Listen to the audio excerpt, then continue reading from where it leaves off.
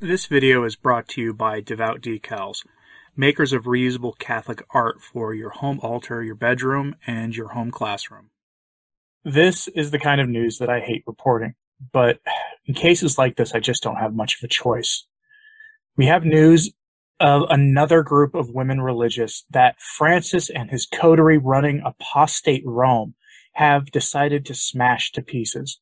A group of women religious have been disbanded here in the United States, and the religious in question have been stunned into silence. They've said nothing about it publicly, and they honestly can't believe that this has happened to them. The reasoning behind it will leave you quite upset, so fair warning. This case shows us perfectly that what Francis is up to is nothing short of waging war on the traditional faith, and war on anything that looks remotely traditional. Because here's the thing. This group of women religious aren't militant trads. Let's get into this unfortunate story. And to frame it, we're going to have to do what we do from time to time, which is check in with Papa Francis, who was clearly feeling the exuberance of participating in his Pachamama 2.0 ritual to whatever demon that goes by the name of Western grandmother is. When Francis speaks in an airplane press conference, you know whatever he's up to is not good. In his press conference returning from Canada to his trip to Italy, Francis was speaking in a normal, not terribly animated way about his Canadian trip. It was business as usual. Then he found an opportunity to slam traditionalists, and he positively lit up. He got animated. It was as if someone handed him a Red Bull.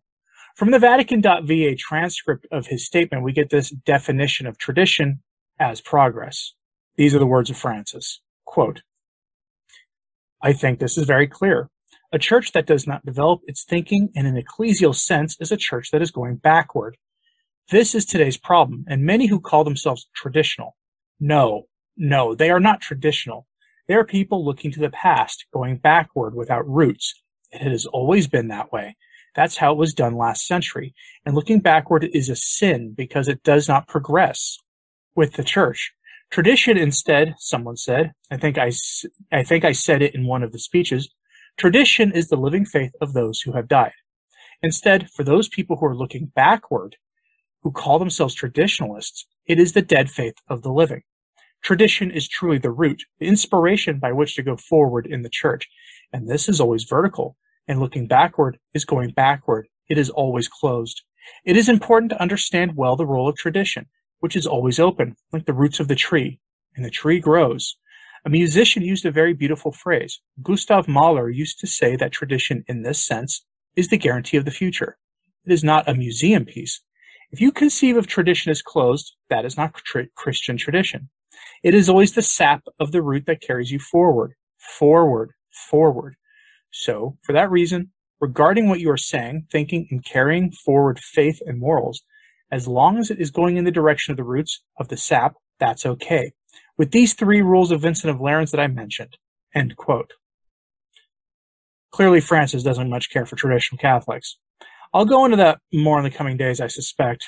Things are moving very quickly right now in the church. And many people have commented on the absurdity of his statement.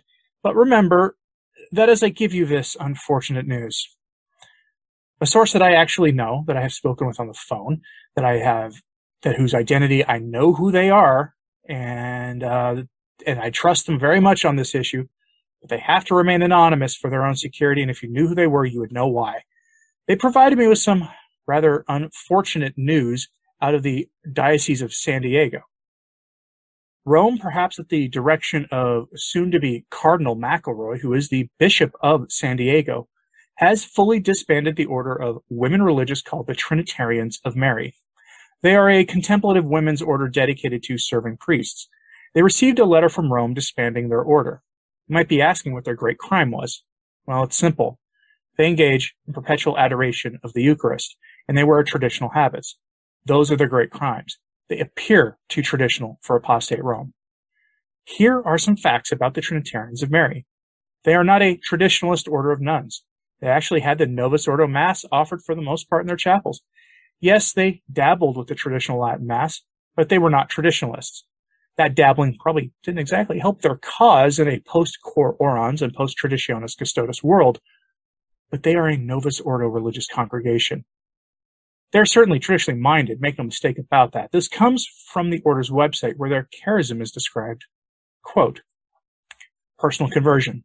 Our spirituality is emphasized by love, sought through a conversion of life, in the truth of self-knowledge with an unwavering confidence in the mercy of God. This attitude is part of the unique contribution we are called to make in the church today. The request for personal conversion is our way of living the radical gospel message. For us, it means the daily struggle to repent and change, to foster true sorrow for our sins, and to foment a firm purpose to amend our lives. We recognize that conversion is both a grace from God and an act of the will by which we pick up our cross and follow in the footsteps of Christ. A life of self-denial allows us to become the person that God created us to be. By it, we recuperate a childlike innocence and live in the joyful simplicity that comes from the freedom of a pure heart. For the church and her priests, we are called to give our life of prayer and sacrifice in support of Catholic priests. As spiritual mothers, we accept every priest with unconditional love and seek to become channels of grace for their sanctification. We strive to make each of our monasteries an oasis of peace and a place of prayerful encounter with Jesus in the Eucharist. It is our hope that each priest who visits our monasteries be renewed in the joy of his vocation in the midst of a demanding ministry. Through perpetual Eucharistic adoration, our particular expression of the contemplative vocation is rooted in the practice of perpetual Eucharistic adoration. It is our way of continuing in the Church the presence and work of the Blessed Virgin Mary. We are called to love as she loved, by immersing our minds and hearts in God in a continual act of adoration, so that entire lives become an expression of the love of the Son for the Father in the unity of the Holy Spirit. Taking her as our model, we seek to be vessels for the indwelling Trinity as we fix our gaze on the Eucharistic face of Christ. The personal prayer of each sister is marked by the hour she spends at the Lord's feet in solitary adoration before the Blessed Sacrament exposed. Jesus in the Eucharist is our pearl of great price, our hidden treasure, and the one thing necessary. He gives meaning to our consecration. And Marian devotion. Mary is our sublime model of consecration to the Father, union with the Son, and openness to the Spirit. Because of the purity of her faith, the certainty of her hope, and the fullness of her love, her relationship with the Trinity shows us how to embrace our feminine identity and assume it in a spiritual way, the threefold role that she herself lives as daughter, spouse, and mother. Mary, the first and most faithful disciple of Christ, teaches us how to follow him with humility, simplicity, and joy. We desire to echo by a converted life her attitude of abandonment by which she surrendered to God's plan. We give a special place of honor in all our monasteries to the Blessed Virgin Mary, Mother of God. We desire to bring about the triumph of her Immaculate Heart by seeking to make her known and loved by all who come in contact with us. We invite guests to our monasteries to participate in devotions that honor her, such as the Holy Rosary, processions, prayer vigils, and solemn celebrations of her feast days. End quote. If I had told you that they were dedicated to the Latin Mass and preconciliar sacraments, and then read that to you and shown you pictures of the nuns and their habits, you'd have thought they were traditionalist nuns. And I'll amend what I said earlier. They might not be part of the traditionalist movement in the Church, but they are certainly traditionally minded, too traditionally minded for apostate Rome. There are reasons I started this topic with Francis's words about traditionalists. They're a window into his thinking. Numerous women religious orders have been smashed to pieces by Rome because they engage in contemplative, prayerful activities. Back in February this year, Francis spoke to nuns and said some positive-sounding things about them and to them, but then framed his vision of what religious in the Church should be like in purely materialistic terms. From the Washington Post article on this, and when the Washington Post and outlets like them are reporting on happenings in the Church, it's usually not a good thing. Quote, in a video posted to his official Twitter account on Tuesday, the pontiff asked people to pray for religious sisters and consecrated women and highlighted their service. What would the Church be without religious sisters and consecrated laywomen? Francis said. The Church cannot be understood without them. Speaking in Spanish, he prompted nuns to work to better the life of the poor and the marginalized and to fight back against, we'll say, chauvinism, especially within the Church. I invite them to fight when, in some cases, they are treated unfairly, even within the Church. When they serve so much that they are reduced to servitude, at times by the men of the Church. End quote.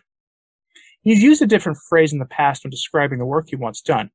Go out and make a mess. You've heard him say that.